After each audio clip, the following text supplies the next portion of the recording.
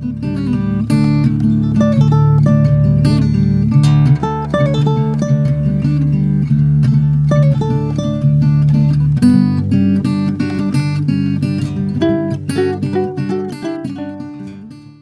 be blue. What's that? Don't be blue. I'm not blue. Good. I'm mostly gray at this point. I'm more gray than I am anything else. Green around the edges, maybe. What color are you? What color am I? I don't know. I'm asking. It's a test. Oh. It's a husband test. You are Dusty Rose. Wrong. You were very emphatic about that. What a lame color is that? I don't know. What color are you? Obviously, I'm scarlet. Oh.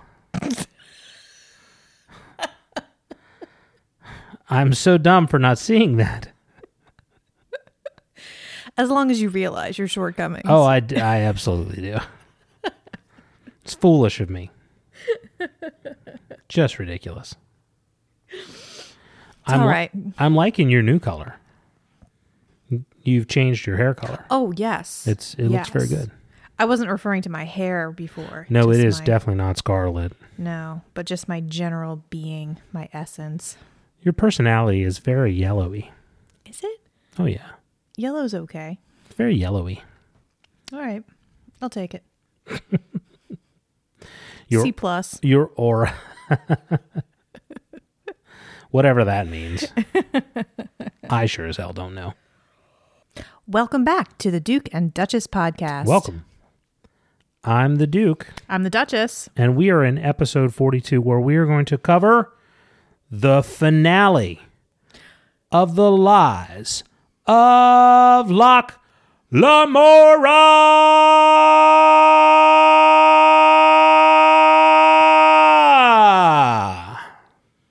He does that all the time, you guys. Every little thing. Yeah, you think I'm just turning it on for the podcast. That is not what's happening here. We are really excited to be going over the end of this book. So our spoiler policy is that Liz has read all the books in this series. I have now read through the end of The Lies of Locke Lamora, so we will spoil The Lies of Locke Lamora, but we will not spoil anything from any of the other books.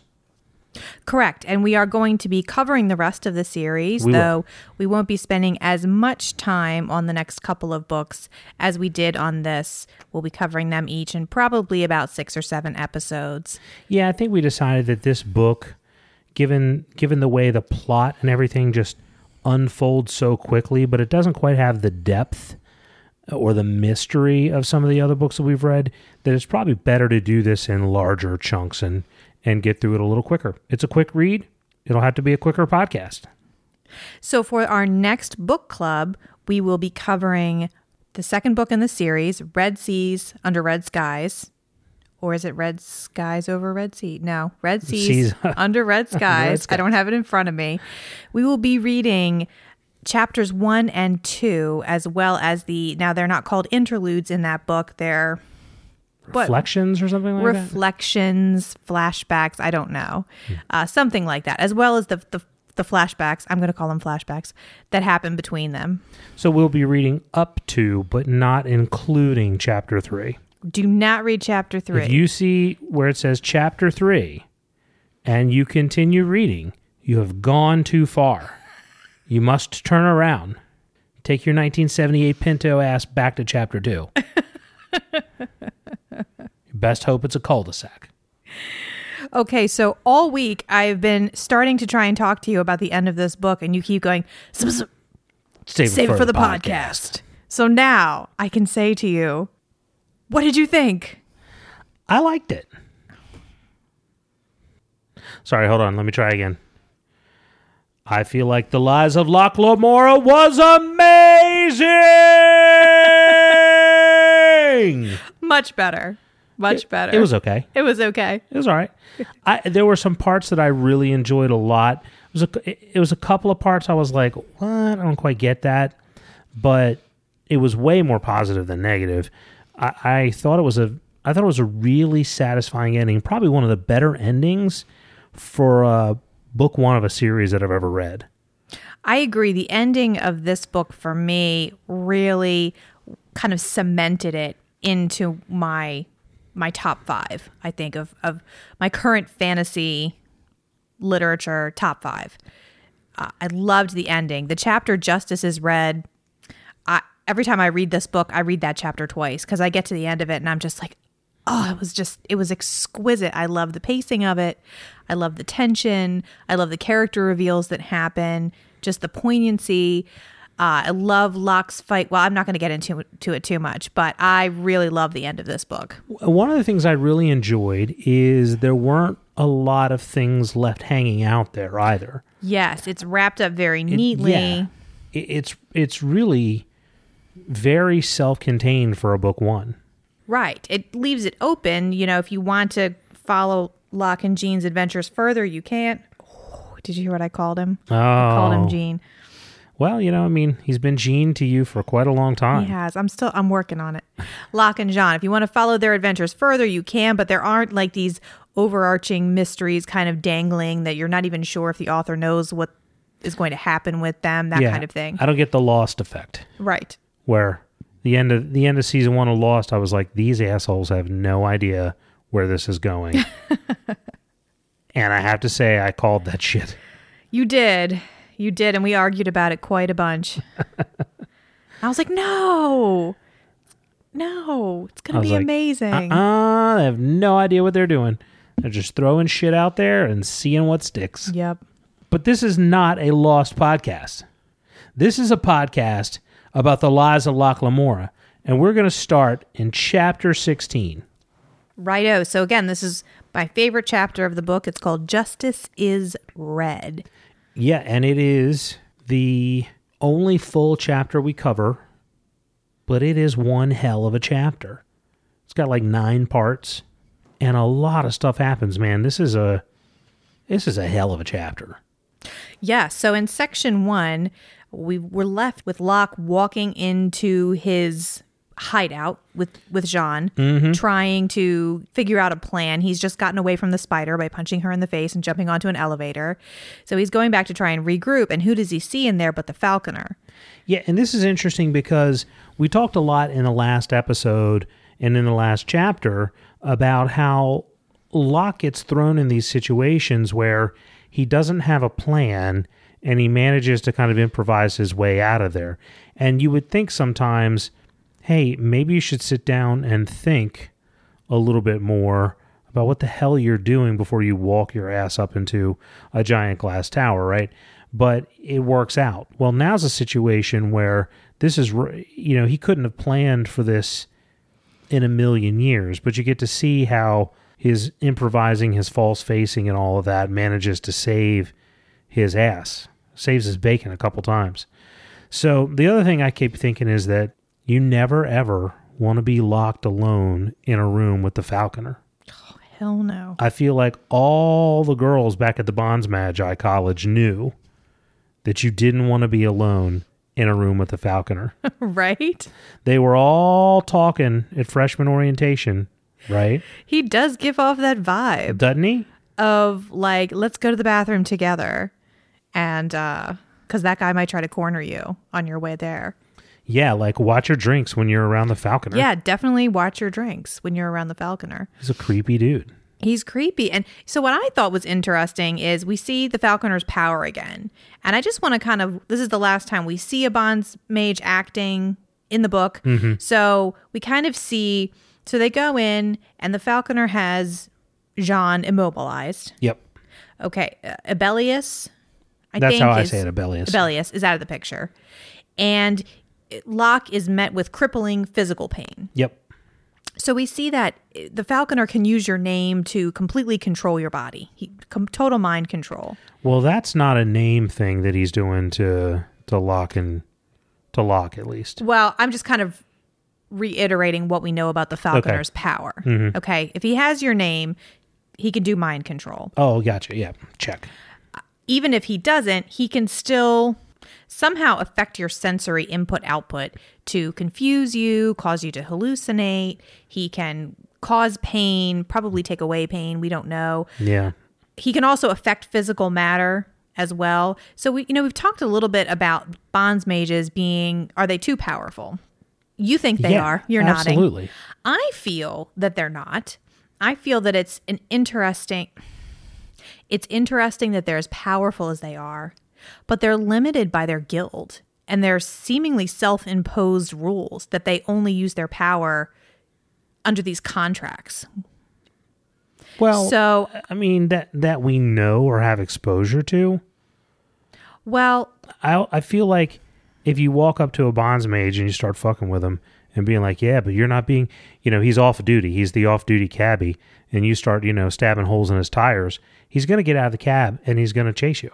Correct. However, what we don't see are bonds mages becoming kings, trying to become the I see emperor. What you're saying. Yeah. That's what I'm saying. They're limited by their guild. They're not out there looking to conquer the world. I don't get. Well, I think that's purposeful. And I think it's meant to raise a greater mystery of why are they like that? If these guys are so all-powerful, why aren't they on every throne in every kingdom? Why is the kingdom allowed to just be this sort of disjointed bunch of city-states and the bonds magi only get involved when someone pays them to? Well, because I think they're like war profiteers, and do you really need to have a bonds magi sitting on every throne and ruling every state when you can basically do whatever the hell you want anyway? So now you get to do whatever the hell you want without all the hassle of having to run a vassal kingdom. You can just be like, I'll do whatever I want. Probably not. However, I think that the reason the bonds magi are so powerful is that we're supposed to wonder that. Yeah. We're also supposed to compare them to the Eldrin, who were far more powerful. And it's supposed to make us wonder, okay, if the bonds magi are this powerful, the Eldrin were that much more powerful. How powerful must they have been? Well, I have a theory and what about happened that. to them? I can't wait to hear it. Anyway, that's my take on why they're so powerful and why it doesn't bother me. However, no matter how powerful the Falconer is, he gets his butt kicked. Yeah. By Jean and Locke. He makes one mistake. He makes one mistake, and that is assuming that he knows Locke's name. Absolutely. So we find out that Locke is not the name that Locke was born with. No, the other thing I'm thinking this episode is, doesn't that bird ever get tired of this asshole? It's a sacred bond, Chad. I don't know, You wouldn't man. understand. I'm thinking, if I'm that bird, I'm like, holy fuck, man. Just get on with it. Dude, when I capture a squirrel, I fucking kill it. I don't talk it to death. Right? Well, and the Falconer does have to gloat. He does. And he does have to inflict the maximum amount of physical and emotional pain on his victims. I think instead of calling himself the Falconer, he should call himself the Lecturer. Because that is some Bond villain shit. That was so Bond villain. I don't know if it's as Bond villain as, let me put you in a cask and send you over a waterfall and just assume you're going to die. It's pretty close, though. But it's pretty close. It's pretty close. It's pretty funny.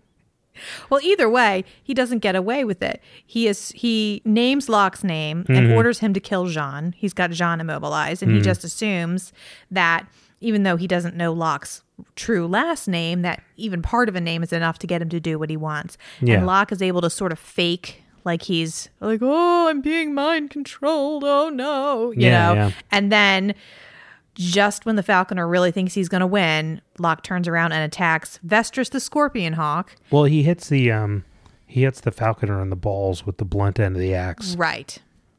And the Hawk reacts. So then he knows what we've speculated. He expected at that point that, that bird would be on him and he'd be dead, but lo and behold, they're mind melded.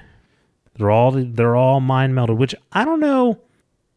I mean, it's not that I don't believe it, but I feel like that is a weakness because, what does the Falconer do if he's out hunting with Vestris and a big ass eagle swoops down and snatches his falcon? I don't think any eagle is going to be able to take Vestris. Yeah, they would. I don't think so. I'm pretty sure she's the baddest bofo lowdown around this town. Who's the baddest avian beast there is? She's the baddest avian. No, she's a scorpion hawk. She's bred to be the biggest, the baddest. I think she's... A regular eagle's not going to take her down. I don't know. One arrow. Well, there you go. And that is another limit. You know, he's got power over this animal, but she could... Well, obviously, that was his weakness. She gets taken down by a hatchet and game over. Yeah. So, in section 2... Locke and John take great pleasure in cutting off all of the falconer's fingers. Yes, they do. They spend a lot of time enjoying that. And basically say, this is what happens when you find a stranger in the Alps. Do we need to explain that so it could be as funny to everyone else? No. It just occurs to me that a lot of our listeners might not have watched the made-for-television version of The Big Lebowski on TNT one time. You should. It's funnier when they attempt to take out all the cursing, especially for a movie like The Big Lebowski, which I believe might hold the record for the most curse words in a movie. There's a lot of curse words in that There's movie. a lot of F-bombs in that movie. And if you don't want to just bleep it, there are some very creative phrases that you have to come up with. That's still one of my favorite scenes. But anyway, back to torturing the lecturer. Right. So they decide that they don't want to kill this bonds mage because they're trying to find a loophole in the whole kill a bonds mage, bring the rest of them down on you like a swarm of bees. So they decide instead they're just going to maim him horribly and ship him off as a warning to the other bonds mages. Yeah, I feel like that's not going to work. I feel like you're probably right. I feel like that's not going to do anything. You know, I think at the end... at the very, very end, we get to see a way in which they might be able to keep a little bit of the heat off of them for a little while. But, yeah, I feel like that's a technicality that, the IRS isn't going to fall for that. We will have to see. Yeah. So in section 3, we find out from the falconer why the Grey King wanted Barsabi dead. And we also find out his plan for Raven's Reach. Correct. Yes, and it's interesting because I'm reading this, and even when I'm reading it before and he's pulling the pyramids up, I'm like, what the fuck is he going to do, right? And it crossed my mind that maybe he had some sort of weird explosives or poison gas. It actually crossed my mind. And I thought, it's very the Joker-like. Very Bond villain. Yeah, right? It is very Bond villain-like. And so when he starts explaining that he's got this alchemical fuse and this oil, I'm like, really? That's bullshit. And then he says, filled with wraithstone, and I was like, oh, shit. Mm-hmm. Because I had forgotten about that. I'd forgotten about it, Right, but it's mentioned throughout the book. It's kind of woven in there how horrible this stuff is. Yeah, absolutely. And how unsettling and weird it is, and how even in this, because I remember we talked about this in one of the first episodes we did on this book about how for this callous ass society that straps bricks to children's feet before it hangs them, that they find wraithstone to be too cruel of a punishment. So that's some messed up shit, and they set that up well. So that sort of took me out of the whole feeling like this was the Joker, trying to take down Bruce Wayne at an art auction by, swooping in with colorful gas and cackling. Mm-hmm. It just felt very Batman-like, but the Wraithstone part was enough to kind of bring me back into it and go, oh, damn. So yeah, that was interesting. It was, and now we get to see Locke in a very interesting and telling dilemma. So... Yeah, because I'm thinking when he tells him this is going on, and Locke is like, I'm going to run back there, I'm thinking this is the perfect revenge for the Falconer. Exactly. Because if he runs his ass back up to Raven's Reach and gets his ass arrested and there's nothing there, that would be a hell of a coup for the Falconer.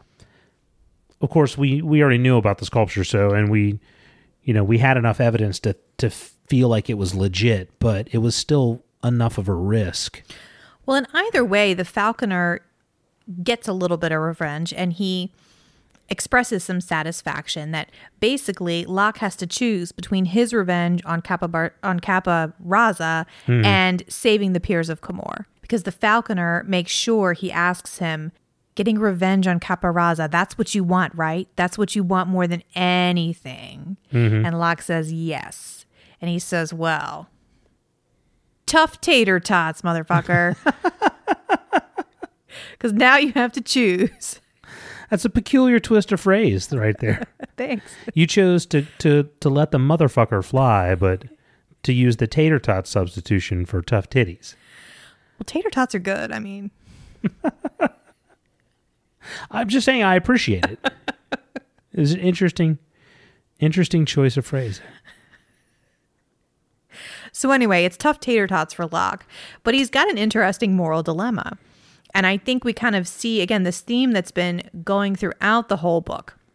What makes a moral person? What makes a good person? And we've had these thieves displaying more morality than priests and the upright people of Camor.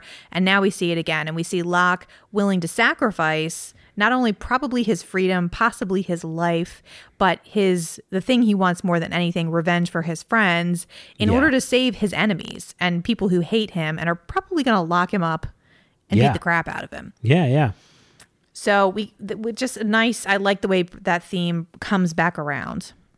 Well, and it goes again to some of the things that we talked about early in the book, where we felt like fairly early on, from what we've seen anyway, these were like the only really ethical characters we found, and how when a society is that corrupt, then being, the outsider who pokes holes in the fabric of the flawed culture is really kind of the only right thing to do. And we see that sort of carry through into this sort of ethical dilemma that he's faced with, but it's really not a dilemma for Locke at all. He doesn't really agonize over it. He's got to do the right thing. He does, and this theme is addressed again. It's kind of continued into the next section, but not until Locke cuts the Falconer's tongue out. So, well, I mean, after he maybe didn't promise, but strongly indicated that he wouldn't. Technically, Jean cut his tongue out. Technically, you're right. You're right. But as Locke is running back to the tower, he gets scooped up by Conte. Yeah. Conte is pissed. Conte's kind of a dick. He's kind of a dick. In this section. But we get another discussion about who's moral, who's not, who's a good person, and who's not.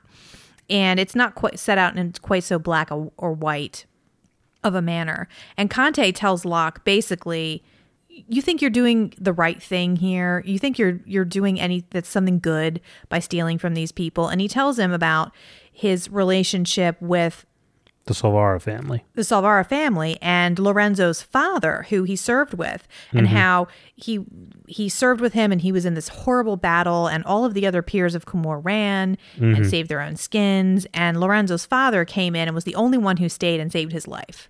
And now Conte has served the family. And he said, Lorenzo might not have done something quite like that, but he did charge into that alley with nothing but a belt knife to try and save you from two armed thugs who, even though Locke wasn't in any kind of real danger, he still did that. He's still that kind of person. Yeah. So, we've so far seen Lorenzo as mostly kind of a greedy, upper class, Yeah, I don't even take him as greedy. Maybe a little. He's not like a shining paragon of self-sacrifice and virtue. But he definitely is someone who did charge in and try to save Locke. Yeah, for sure. And I think what Locke says back to him is very interesting and really kind of one of the main messages of this book. He says, I do what I do.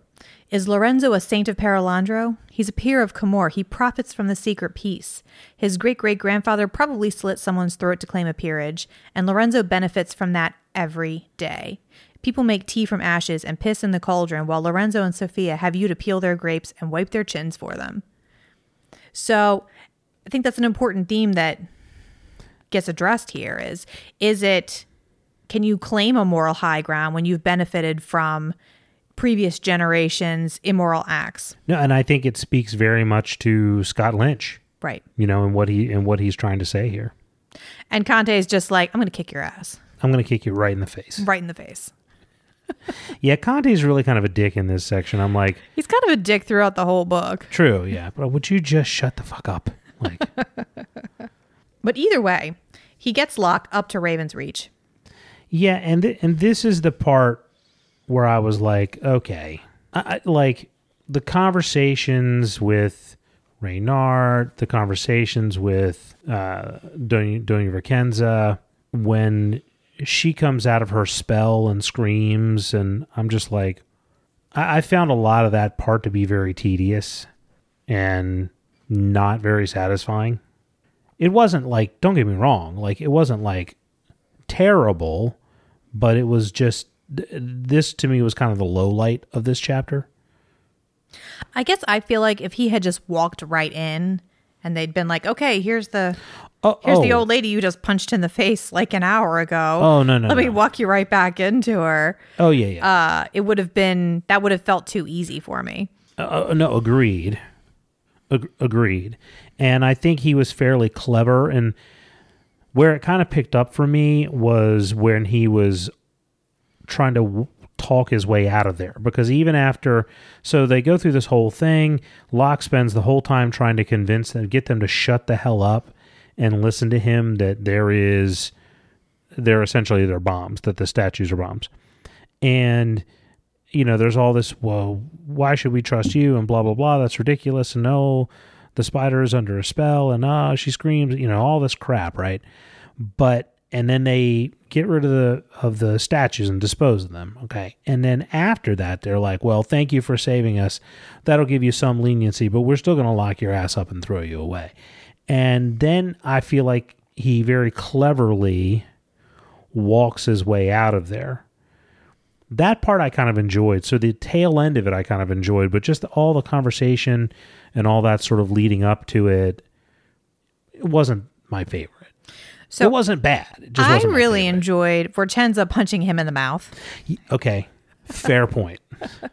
And I also really enjoyed Locke telling the story and talking about how he cut the Bonds Mage's fingers off to make him talk, and they all stare at him. They're all horrified. And he goes, I called him an asshole too.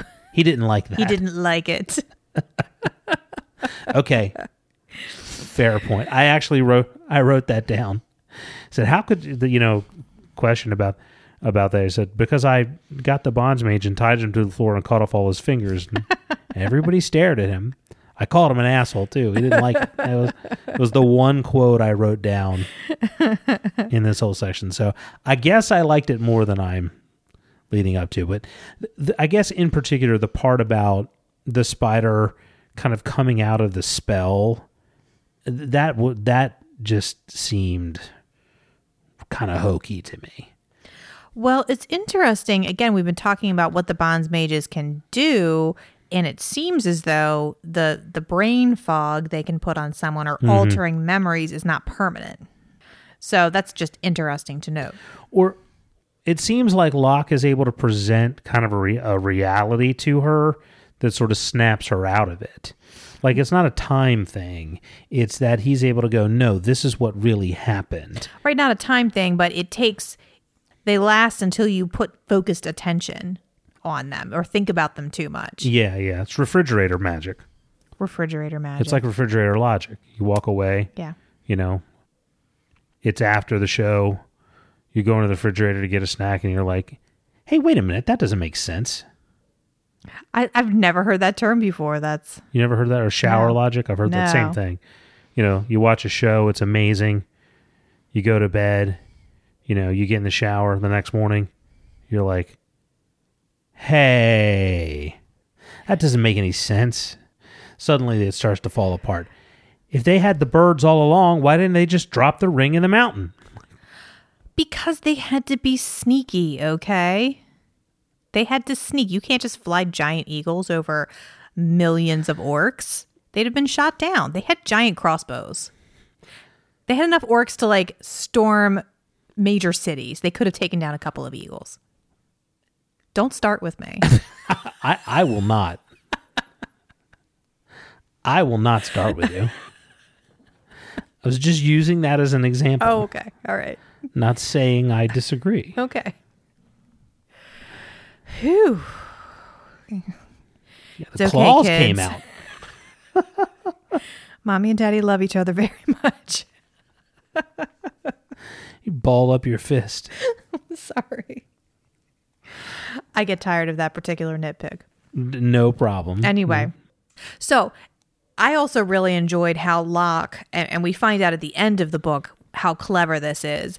As he's leaving, Locke doesn't just go, okay, thanks, guys. Oh my gosh, I can't believe you're letting me go. See you later.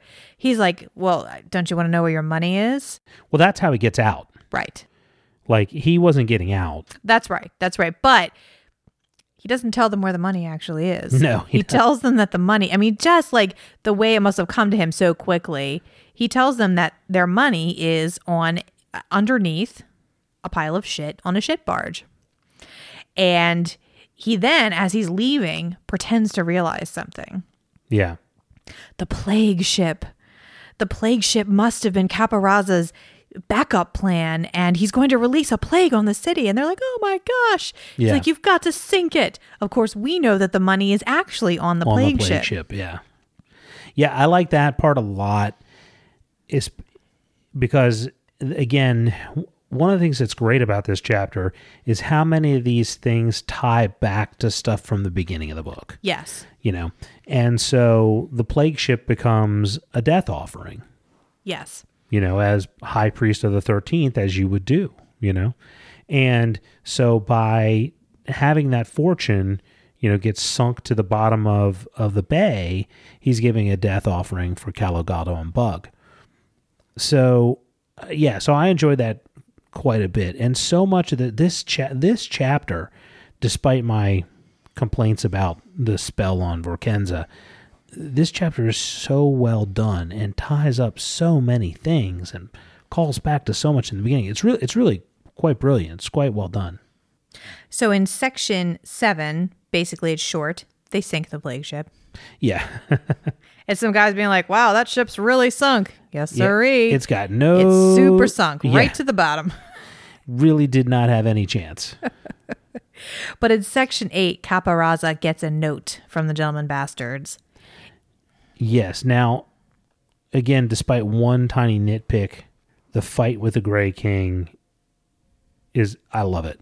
It was fantastic. Love it. Again, I said last time, the fights are not my favorite part of fantasy literature. You know, I think a lot of times it gets way overdone and way overplayed, and people rely way too much on swords and swashbuckling.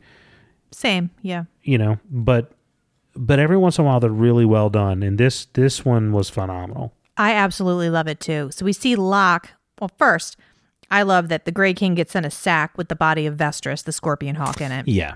And just a note that says, we're coming. Yeah. Right as his ship gets sunk. Yep. And he sees the flames of the ship, and he's out there, and he says he wanted to cry, but he wouldn't. You know, and then we get more exposition to talk about what happened with his sisters and his family and how they were killed. And that's very much a Song of Ice and Fire sort of, you know, scene with, you know, people running in there and stabbing babies and stuff. Like, it's pretty awful. Like, right. Pretty horrific. The other thing that was shocking to me is that the Grey King is only 35 years old. Yeah. You know, and he's described earlier in a way that led me to believe that he was older than that. Not like old. Right. But older than 35. So I was surprised that he's only 35. I always pictured him as older. Yeah, okay. So I just ignored Scott Lynch. Well, I think whenever they finally, you know, make a movie, he'll be cast as somebody older. Well, you know, the young 20-somethings will be played by older people, probably. Oh, absolutely, yeah, of course. So we'll talk about that in a minute. Okay. I have quite the list. All right, interesting. Anyway, so the Grey King gets sent. I just love this section 8 where he gets sent. His ship goes up. He gets sent the body. He tells his people to get out, and he sits on his throne and waits. It's some beautiful language in there. He pulls "It's my party and I'll cry if I want to." He does. But this was what didn't make sense to me. I mean, it doesn't. So so I don't want to come across as negative, but when they say we're coming and you have all the right people with you and your way out of town just got blown to smithereens, why would you send away all your muscle? Like, he sent away all of his protection. If he had just kept the people there, then Locke and Jean or whoever wouldn't have been able to get him. He could have... Again, body in a cask. I'm assuming he's dead. So definitely more than a hint of Bond villain in this guy. I would say for me, I would think the grief over his sisters being killed. And I think we get to see that flashback because we get to see the scene of his twin sisters and they're younger than him and they're relying on him. So the idea that, okay, I sent this a Bonds mage who is supposed to be all powerful, completely all powerful. They took care of him, obviously. Jean killed his sisters personally. Yeah. It doesn't seem out of character for me that he would want to personally take care of them and have enough confidence that he would be able to do that. Well, I feel like, in my opinion, he, knowing that he just has bombs that are on the way to blow up, or I forget what the timeline was. He may have been listening for the screams from the tower and known that plot didn't go off. But either way, he probably figures he's at this point made an enemy of all the peers of Camorra. And so he knows he's going to get people coming after him for that. And his way out of town just got lost. I sort of feel like the only thing that makes sense for me in this situation is if he just had a death wish. Well, and I wonder if that's part of it. Yeah, that is the only part of it that makes sense to me. And his exact words to his people are, get out and stay away. Leave the doors open. No guards. Get out while I'll still give you the chance. So, yeah, it sounds like, to me, he either wants to kill Locke and Jean himself or just be killed. Yeah, or both. Or both. Yeah. That's the only thing that makes sense to me. And when Locke shows up by himself, I think it starts to turn around and he thinks, well, if Jean was there and he asks, where's Jean? Locke says, oh, he's coming. Even though, as far as Locke knows, he's not. Yeah. And it's interesting to see first the exchange of the conversation they have where Locke asks him why. Why did you have to kill my friends? I would have given you that money. And the Grey King can't even comprehend that. No. So it's an interesting contrast between these two characters. He says, you would never have given it to me. And I think his exact words are, what thief wouldn't fight to protect what he has? And Locke says, a thief who has something more important. So... Well, and it's interesting because I feel like both of them are right in that scenario. Because I feel like Locke is 100% right in that it was the thieving, not the actual goods that he cared about. It was the gentleman bastards that he cared about. That's why that money was sitting in a vault. So I think he's right. But I also feel like the Grey King is right. If this guy rolls up into town and is like, I need all this money because this is what I'm going to do, Locke wouldn't have just given him that money. I don't think that's accurate at all. He might have if the Grey King had done something like kidnap the others. However, again... Yeah, probably. I would agree with that. Again, Locke had several chances for them to get out of town before all that went down. Mm-hmm. Not that the Grey King would have let them, but every time Locke felt like he had a handle on it. Yeah. We've got this. This is what we're trained for. You're probably right. But it's an interesting statement, again, on what's important to Locke and the idea of money being the not important part of what he does. And then the fight. And all of Locke's, with all of his bluster and faking, he can't fake being a good fighter. No. and that part was pretty funny. And the Grey King says, we finally come to something you can't fake your way through. Yep. And Locke said to him, but I know something you don't know. I am not left-handed. And then we get one of the best callbacks of the whole book. Oh, yeah. So Locke is kind of at the end of his rope. The Grey King realizes, okay, this guy actually is not a good swordsman, and I'm going to kill him and kind of toy with him. So he starts like kind of poking holes in him. Quite literally. Here and there. And Locke kind of gets a hold of him, and he pulls the, I don't have to kill you. I just have to keep you here until Jean gets back. Mm-hmm. You know, it's a callback to their fight with the half-crowns when they were children. Only he doesn't know that Jean is coming, but he uses that fear of Jean. Yeah. Throws a stone so that the Grey King hears something and says, Jean, come save me. Yeah. And as the Grey King is distracted, Locke is able to plug him. Yep. So it's just wonderful, wonderful, like cyclical storytelling there, how it comes back around. Yeah, and this is really just phenomenal writing particularly from a plot point and just a structure standpoint, just top notch. And sometimes you see authors who are really good at like writing the fighting scenes, doing the plot stuff, but their characters don't have a lot of depth to them in their world building, or maybe the world building. But Scott Lynch really kind of he's firing on all cylinders here. You know, like the characters are phenomenal. You care about them. No, I don't think it's as well written as the Kingkiller Chronicles. I don't think it's as well written as A Song of Ice and Fire. But in a lot of ways, there are aspects to Scott Lynch's writing, particularly in this book. I don't know. I can't speak to the other books yet, obviously, that are better than some of the aspects of George R.R. Martin or Patrick Rothfuss writing. What he does well, he does really well. I completely agree. You know, Scott Lynch's writing, I love his dialogue. Yeah.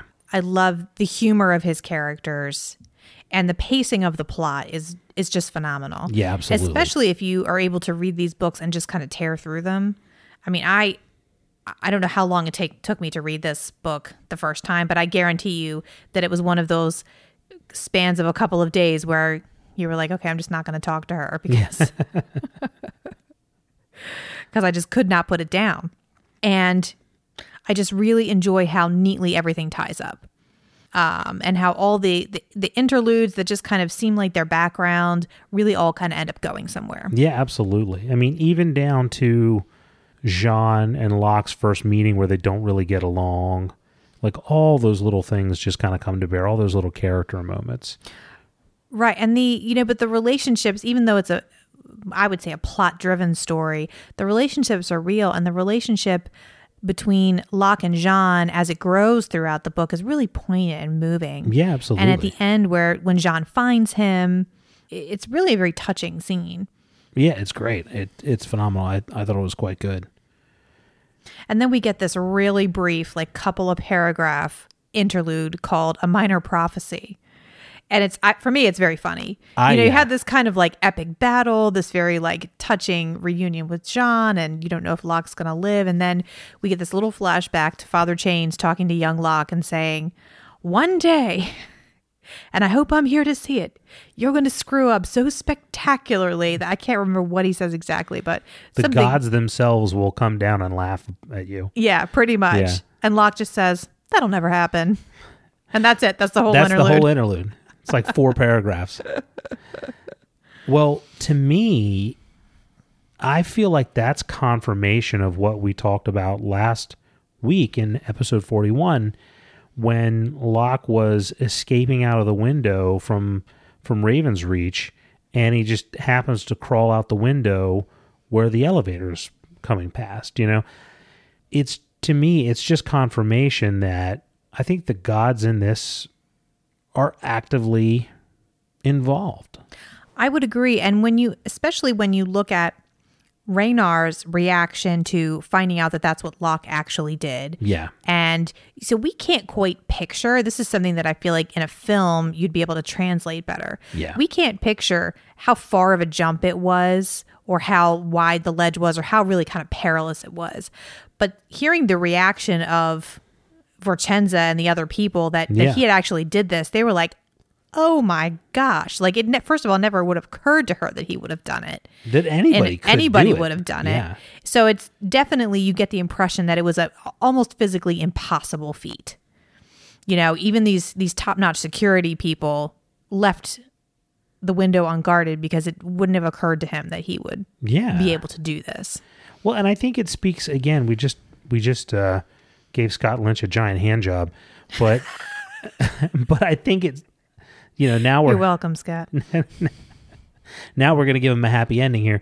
I think it speaks to the skill of his writing that you can have this character who time after time after time escapes impossible situations, and you don't feel like it's unearned. Like, you feel, well, it is unearned, but what I mean is that you're not like, oh, great. It's satisfying because you do feel like this is a character who just has some sort of blessing of the gods upon him, that when shit gets really impossible, he's going to somehow, through random ass luck and just guile, he's going to find a way to get out of it. He doesn't get out of it unscathed, but he gets out of it through these crazy, impossible type of situations. And at no point has Scott Lynch ever, in any piece of exposition, ever stated that. And yet, we both get the same definitive impression from the writing. I think that's really quality. I think it is too. And I think you get little hints of it. And we've mentioned some of these throughout the book when the characters pray. Yeah. And you get a sense of the characterization of the deities and their relationship with the characters themselves. Yeah. And I think that those things are like little seeds that stick with you. Yeah. So that when Locke does make an impossible leap onto a moving elevator from a 6-inch ledge, yeah, you're like, okay, you know, the crooked warden obviously smiled upon him. Well, and right before he kills the bonds mage. So like the bonds mage has him totally where, I'm sorry, not the bonds mage, Caporazza has him absolutely 100% where he wants him. I mean, Locke is in a horrible situation, but Locke prays to Azaguia and says, just grant me this, please. And he just lunges for Caporazza, and not only does he manage to catch him, he manages to disarm him. 2 weapons. I mean, in the most horrific possible way, and his left arm's going to be jacked up for the rest of his life. But he manages to disarm him, and if he didn't manage to disarm both of those weapons, he would have died. You know, so again, I think in these little subtle ways with the placement, I think we're led to believe that, but never at any point does it ever say it. Yeah, it's good storytelling. I think so. And I like, you know, I'm not usually a big fan of a long denouement at the end of a book, but I really liked this one. And it wasn't long. It wasn't long, yeah. But I liked all of the little loose ends that tied up. It was no cleansing the Shire. It was no cleansing of the Shire, exactly. Look, it felt you're going to have to agree with me that book was shite. That book was shite? Lord of the Rings.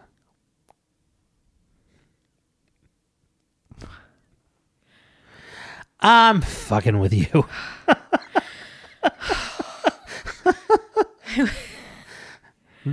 This might have been the most tense moment of our marriage. Okay. It's fine. I'm sorry I doubted you. For a second, I really couldn't tell if you were serious. Oh my God. All right.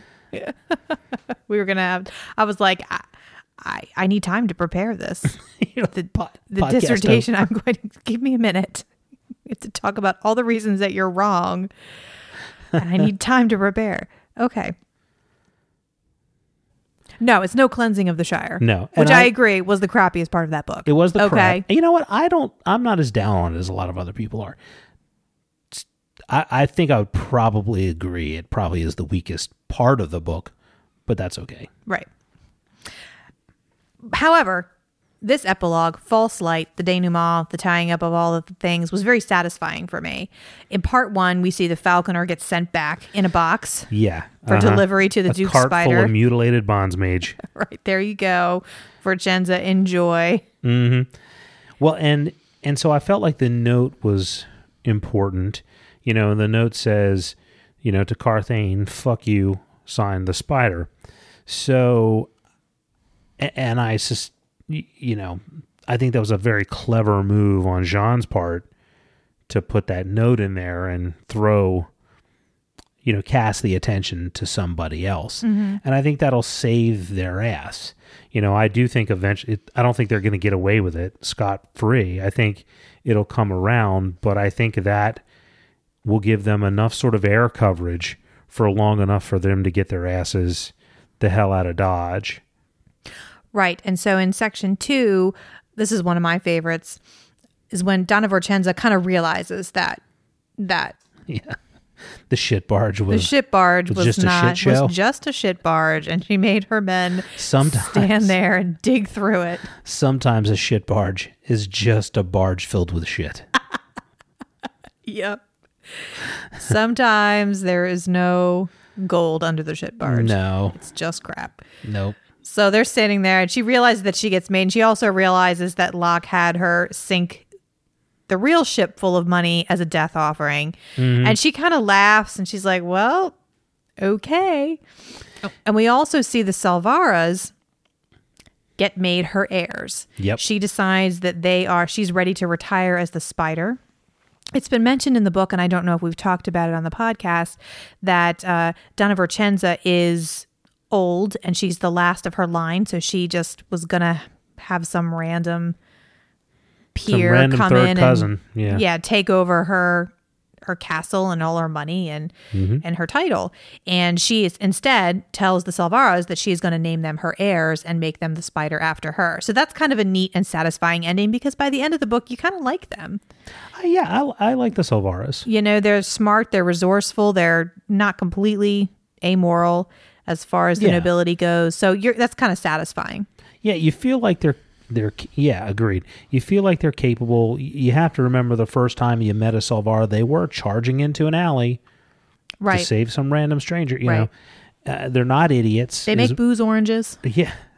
You know, they have a boat that has an orchard on it. Right. That's some Bond villain shit right there. It is. It's pretty awesome. So yeah, no, I agree. I like that as well. And then after that, we end up with Locke, Jean, and Abelius on the ship heading to either Talisham or Talvarar. I'm not quite sure which. And once again, they try to have a little moment, you know, where Jean's like, I'm sorry, I couldn't protect you. And Jean's like, shut up, you big oaf. And then Locke tells Jean his real name. Dun, dun, dun. That's right. It's like finding out the doctor's name. So what is Locke's name? I don't know. What do you think it is? You liar. I don't think I do. No, of course I'm not going to reveal that this early on. So I have a prediction for what Predictions! I have a prediction for what I think his name is. Do it. Well, do you have anything else you want to talk about? No, I don't. I want your predictions. I have 4 predictions. Okay. So prediction number 1 is Sabbatha shows up in the next book. Okay. God, I hope I'm right about that. Prediction number 2 is the Guild of the Bonds Magi are not going to look the other way because Locke and Jean technically didn't kill the Falconer. Okay. I do think that I think that'll come back on them. I think it'll be a little while. I think they did a good job of distracting and misdirecting. So I think it'll be a while, but I do think that's going to come back on them. My next prediction, the 13 gods are the Eldrin themselves.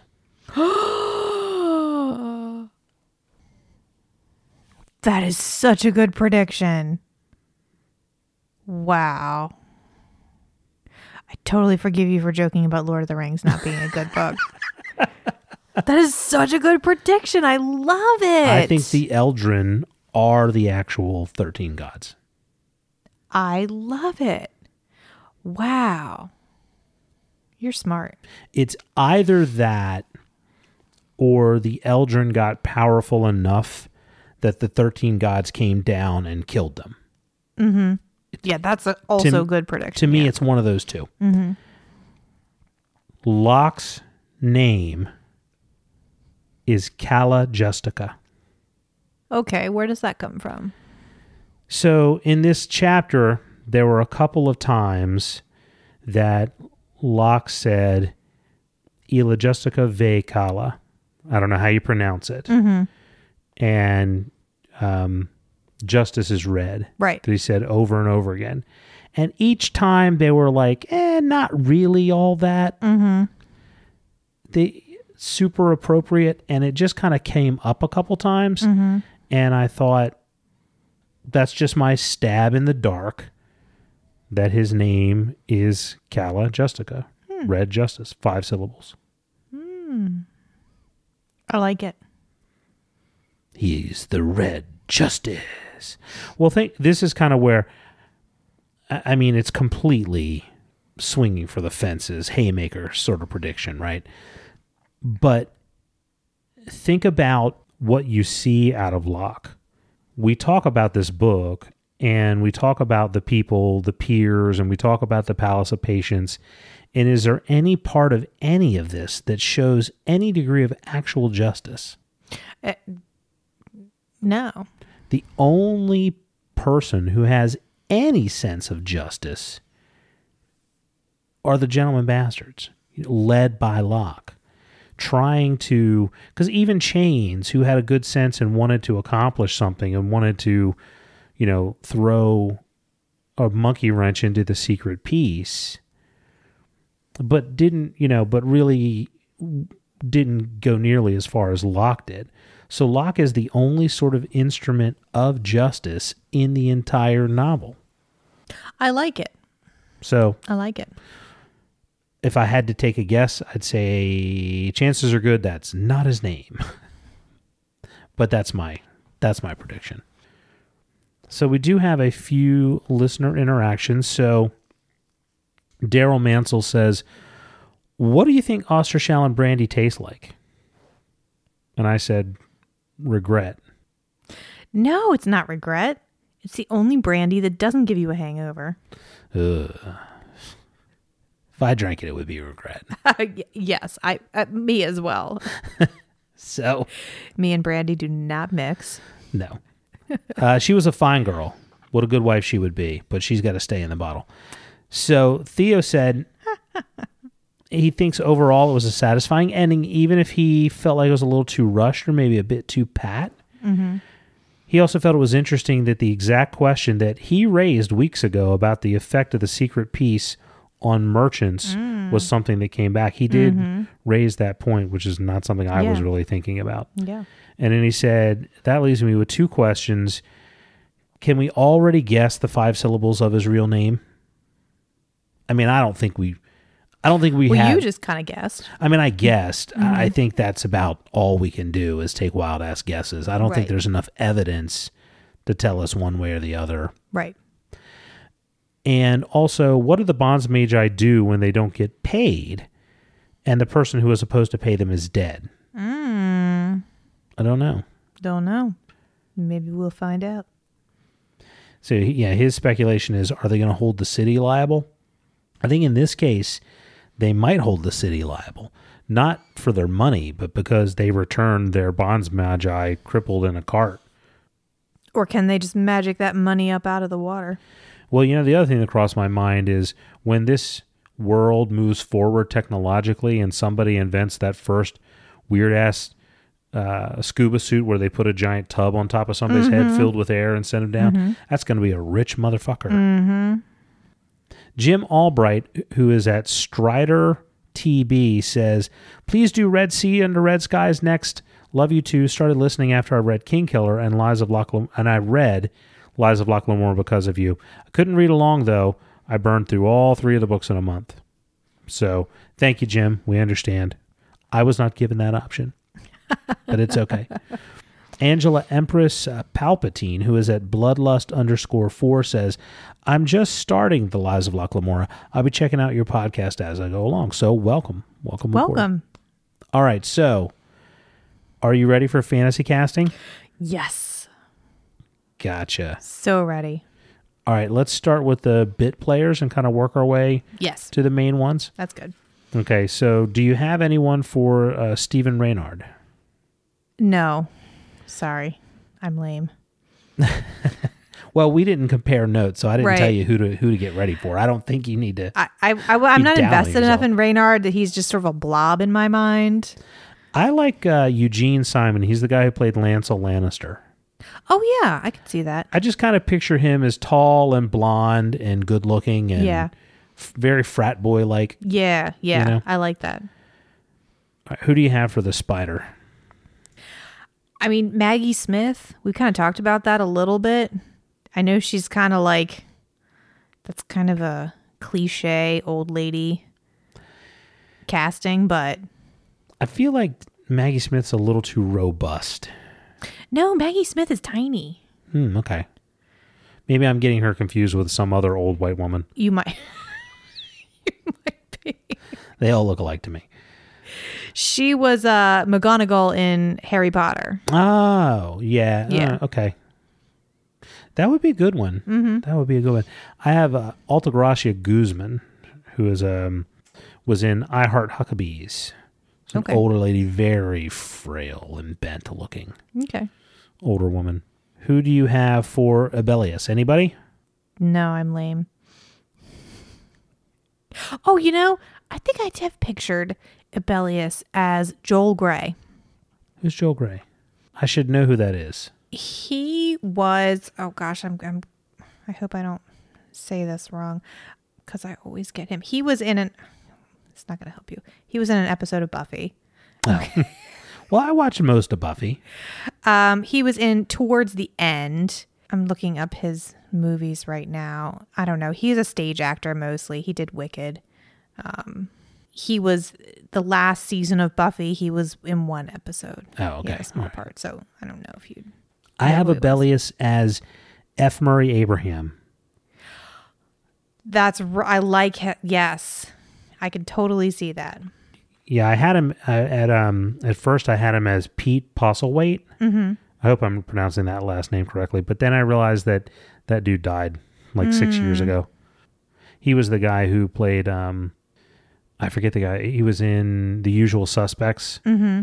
As the guy who kept coming as the representative of Kobayashi. Oh, yeah. But unfortunately, he passed away. Jennifer Grey is Joel Grey's daughter. Oh, no shit. I did not know that. Sorry, go ahead. Cool. Who do you have for the Falconer? For the Falconer, I have Christoph Waltz. Ooh, good one. Do you know who that is? Yeah. He played the main Nazi in Inglourious Bastards. Very good. I like that. Thank you. I chose Harry Lloyd. Okay. Who I like. He's my... If there's go-to somebody... bad guy. He's my go-to if you really want to hate somebody who's kind of smarmy. Yeah. It's Harry Lloyd. But I like Harry Lloyd. I think he could pull off a Falconer. Mm-hmm. And Ambrose. Yeah. All right. What about the Grey King? The Grey King, I had Ray Fiennes. Good one. I have Vincent Cassel. He was in Black Swan. He played the bad guy in the last Jason Bourne movie. And he was also in Eastern Promise. If you saw him, you would recognize him. Okay. He would definitely. He's a French actor. Okay. Very French looking. All right. What about the Don and Doña Silvara? Oh, I'm excited about this one. Okay, go ahead. Don Silvara, Tom Hardy. Doña Silvara, Charlize Theron. Okay. Good. Right? Like Mad Max Fury Road, but in Venice-inspired fantasy setting. I'm not sure how much I like Tom Hardy in that role. I think he could pull it off. He does polished. He can do a polished, noble sort of guy, but that you still take seriously. Yeah. Well, mine is ludicrous, but I stand by it because I think this guy can pull it off. So my casting for the Donia is Catherine Winnick. She plays the lead female role in Vikings. Oh, okay. Just yes. a blonde. Yeah, I can picture her. You know. Yeah. But because I feel like that character has to come off as being very intelligent. So, and I feel like that Catherine Winnick looks very intelligent, but is blonde. Don Silvara I have as Sacha Baron Cohen. Interesting. I feel like he could pull it off. Okay. That's the look I picture for Don Silvara. And, I mean, I know that Sacha Baron Cohen has obviously just played absolutely ludicrous characters, but I feel he could pull that character off. I don't feel like that's probably, of all the roles we've talked about, other than maybe like Reynard, I feel like that's the one that probably requires the least amount of acting. I feel like the Don doesn't really have to put on a lot of good acting. What about the Barangius sisters? You know, I mean, it's weird. But I picture Zendaya. And I know that like totally wouldn't. Why? I don't know, because she's a Disney pop star fighting sharks. But I mean, she did a really physical role in The Greatest Showman. I think she's very athletic. I don't know. That's who I picture. I worry that mine doesn't have enough of a physical presence, but I like it because I chose two actual sisters. Oh, okay. Who are twins, and they work very well with Vincent Cassel as the Grey King. So I tried to picture the three of them as looking very similar, you know, so they're from the same family. Ava Green and Joy Green, her twin sister. I did not know Ava Green was a twin. I didn't either until I started looking around. Her sister, by the way, is not an actress. Right. But I don't care. I You just make her be one. Yeah, do it. So, what about Nazca? Oh, Nazca was one of my first, like, actress popped into my head one of the first times I read this. Elodie Young, which you probably wouldn't know. She played Elektra on Daredevil. Yeah, I definitely can't picture it. I watched a couple of episodes of Daredevil, but not enough to be able to picture who the actress was. Well, no, she was in season 2 of Daredevil. Oh, well, so I don't think you definitely wouldn't know her. But yeah, that's who I pictured. I picture Alexandra Daddario. She was I think the lead actress in the Percy Jackson movies and in San Andreas. Okay. Capo Barsavi. Ian McShane. Ian McShane! Shut up, really? Yes! Yeah. High five. High five. Nice. Good job. Look at that. That's awesome. All right. Thief Maker. David Bradley. Walder Frey. Oh. Good one. Thanks. Good one. I definitely didn't go that old, but I like that. I went also with a Game of Thrones actor. I do not know how to pronounce this, so I'm going to try my best. Pilu Earsburk. Okay. The guy who played Euron Greyjoy. Okay. Chains. Philip Seymour Hoffman. Oh, dead, but This is fantasy casting.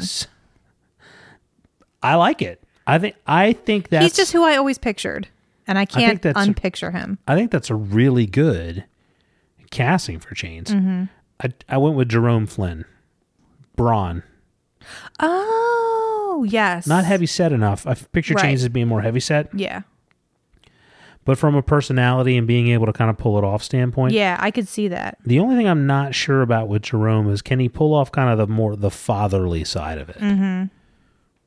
We haven't seen it with the character Braun, but that doesn't mean we've only seen the guy in one thing. So interesting. All right. Bug. Daniel Huddlestone. He played Gavroche in the movie version of Les Mis.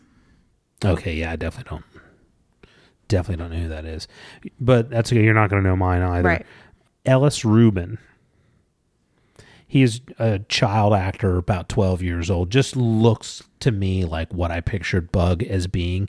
He was in a movie called Linda from HR, and he was also on Impractical Jokers. Oh, there you go. as the kid who ran towards Sal and yelled, "Stick 'em up!" Oh, I remember that extremely episode. loud.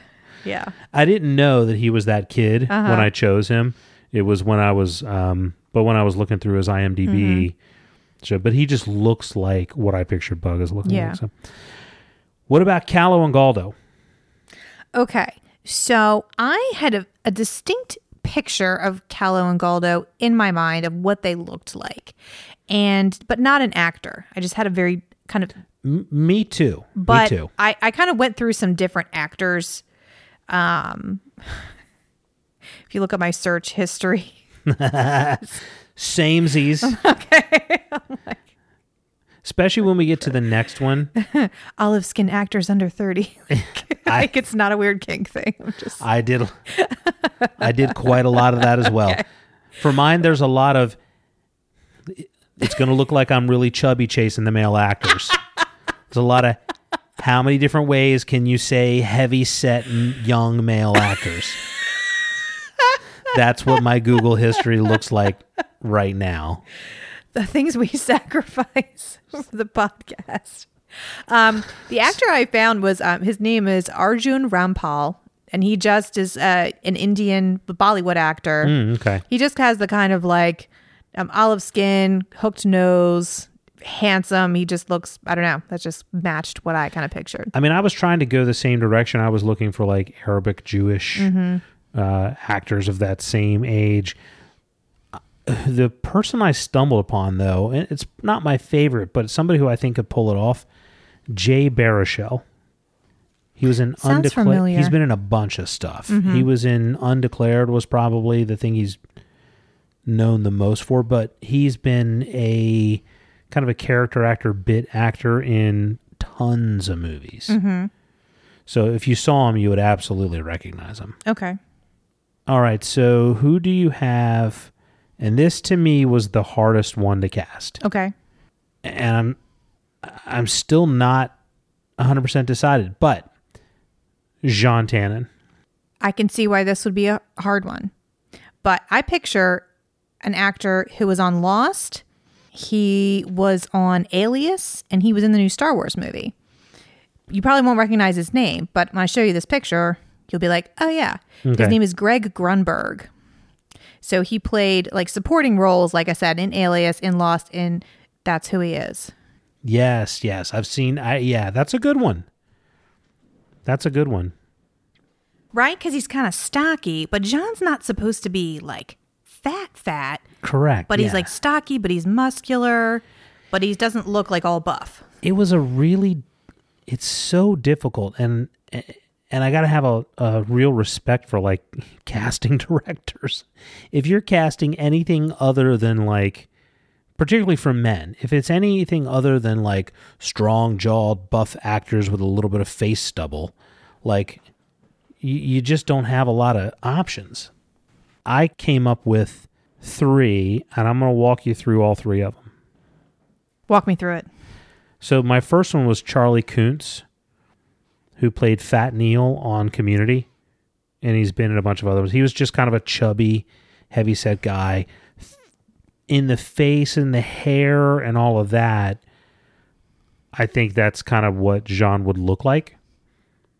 But I didn't feel like he was physically imposing enough. So then I went with Christian Narn, who played Hodor. But he's like 7 feet tall. I mean, Jean is supposed to be quite tall. You know, they do mention him going out with the mask of Azagia because that's the only disguise that would work for someone of his height. Yeah. And then the sisters also mention the really tall priest. Yeah, okay. Good point. But again, I think Jean's got a little bit of leading man about him too. You know, he's not described as being like overly... Stop looking at me like that. It's okay. He's not being described as being overly handsome, but he's got like... He needs to look dangerous as well. Or like you said, physically... Imposing. So you know who I settled on? Who? You're smiling. It's going to be funny. Who? Cody Lundeen from Dual Survival. Shut up. the barefoot hippie from Tool Survival. No. Why? I don't know. Oh my God. No, with his bare feet. No, you're ruining everything. Stop it right now. Oh, now I'm looking at pictures of him and I can't even. Oh, there's a picture of him with his shirt off. That's what I imagine Jean looks like. No, that's not what he looks like. I mean, in the body. You're wrong. Oh, yeah. I mean, the body type is right, but yeah. Not No. the face necessarily, No. but the body type. John doesn't strengthen his mitochondria by going around barefoot in the snow. That's ridiculous. Oh, goodness. Okay. No, Greg Grunberg is obviously Jean Tannen. I think we can all agree. Yeah, that's a good one. Mm-hmm. That's way better than anything I came up with. I like that. A little on the old side, but all mine are a little on the old side. They're going to age them up anyway. Yeah. If they ever cast this show. By the way, found out rights have been purchased twice, and nobody's ever done anything with it. Why? What's wrong with you, Hollywood? We need another Buffy reboot. Well, I have to tell you, like, as much as I'm glad they're going to do a Kingkiller Chronicles, I don't hold out high hope that they're going to do it right. Yeah. This would be a much better transition to television. All right. There's only one person left. Who do you have for Locke Lamora? You know who I have. I don't even need to tell you. Sam Rockwell? No. Ving Rhames? No. Tom Hanks? I'm just giving you the entire cast for The Green Mile. You are. No, I forgot. You told me, but I forgot. I haven't told you. I just assumed you would guess. No, I don't know. But you got the color of my aura wrong, so I guess all bets are off at this point. Mover Dave from the Imagination Movers? We're not going to talk about Mover Dave on the podcast. Wait a minute. Okay, that's deep, dark, weird crush stuff. Okay. Wait a minute. Uncle Les Stroud. No, it's David Tennant. No, Obviously. of course it's David Tennant. Of course. He's perfect. Yeah. He's like got the slight build, the brown hair, but like weird charisma. And that's how I picture Locke. Yeah, no way. Like somehow having like this weird, like something in his voice just makes people like want to do what he says. I have two. Okay. Garrett Hedlund. He was in Troy. He was also in Friday Night Lights. And my favorite one is Paul Dano. Paul Dano was in 12 Years a Slave and Looper. I also kind of like Alfie Allen in the role. Yeah, I don't know. I'm looking up. So Paul Dano was also in There Will Be Blood. Yeah. Yeah, Mm-hmm. I could see that. I like Paul Dano. And who was the other one? Oh, Garrett Hedlund. I don't know. I feel like they're both really a little too handsome-y for me. Well, Garrett Hedlund, I definitely think is probably a little too handsome-y. Mm-hmm. Paul Dano, I think, is the right combination of like having some character to his face without looking like a leading man necessarily. Mm-hmm. Yeah. Yeah, I feel like Locke needs to be someone who it would be easily overlookable. Like there's nothing that sticks out about him. Yeah, which is there's nothing kind of unusual about him in his face. Which is why David Tennant doesn't work. What? It's why David Tennant is perfect. No. We're just going to have to agree to disagree on this. I mean.